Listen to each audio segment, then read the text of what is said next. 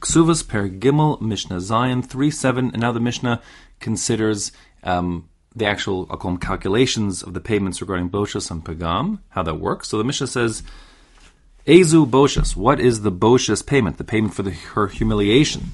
That's Hakol Lefi HaMevayesh VaMisbayesh. That all depends on exactly who this guy is and who this girl is. And then, of course, depending on their relative social standings, there could be a lot more or a lot less humiliation, depending, on who they are. So the point is that the Beis Din has to somehow come up with a reasonable dollar amount to how much a person would be willing to pay to avoid that humiliation. So it's something like this, that let's say, for example, hypothetically the girl was total, that's everyone, no, this is a secret that no one knows about, that the event happened, and even the girl herself somehow, magically forgot about it, whatever, or she was, who knows, no one knows. It's a secret. How much would the father be willing to pay to keep this thing a total secret, as opposed to let the word get out? It doesn't change the fact of the event happening. The event is the event, but the question is the word getting out, in terms of the humiliation that it should have happened to them. How much would he be willing to pay?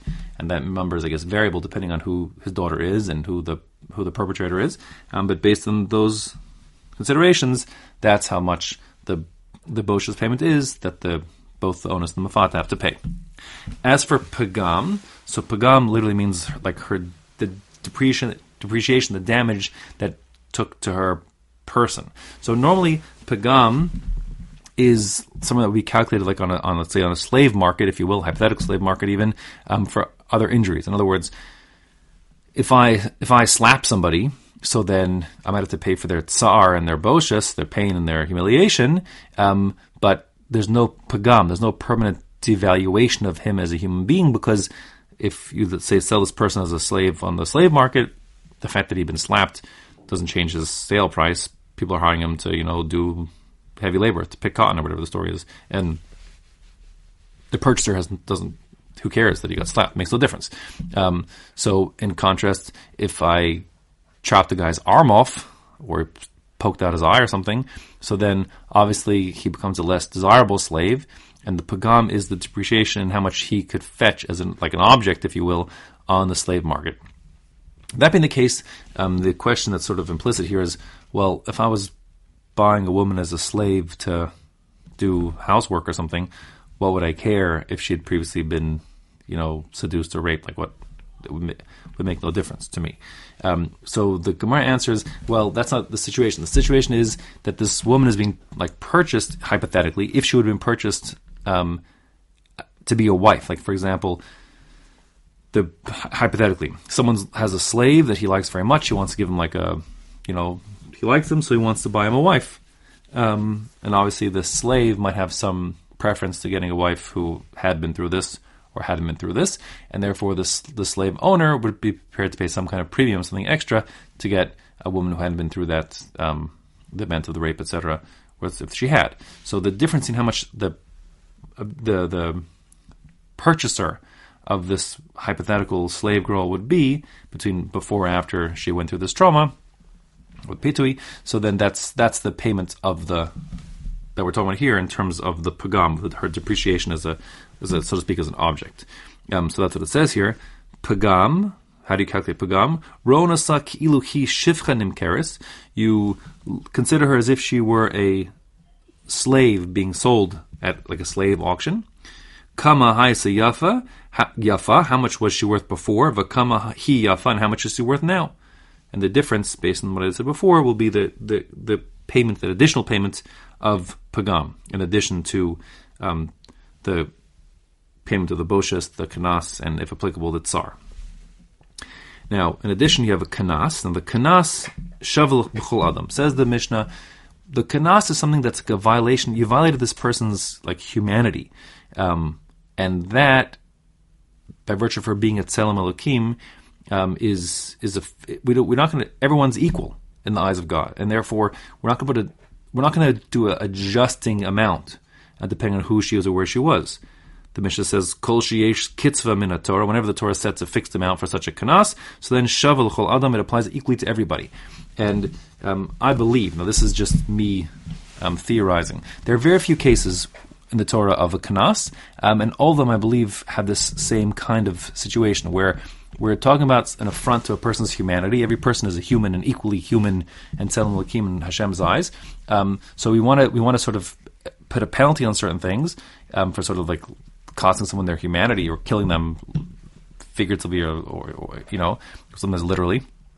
But to sort of put a dollar amount on that would be adjustable would be a terrible depreciation of the basic humanity of the person. So therefore we're saying there's no way every person is invaluable, and really there's no number that would be appropriate. But we have to set some number, and therefore the number is set sort of arbitrarily by the Torah. I don't call it totally arbitrarily, but it's fixed by the Torah.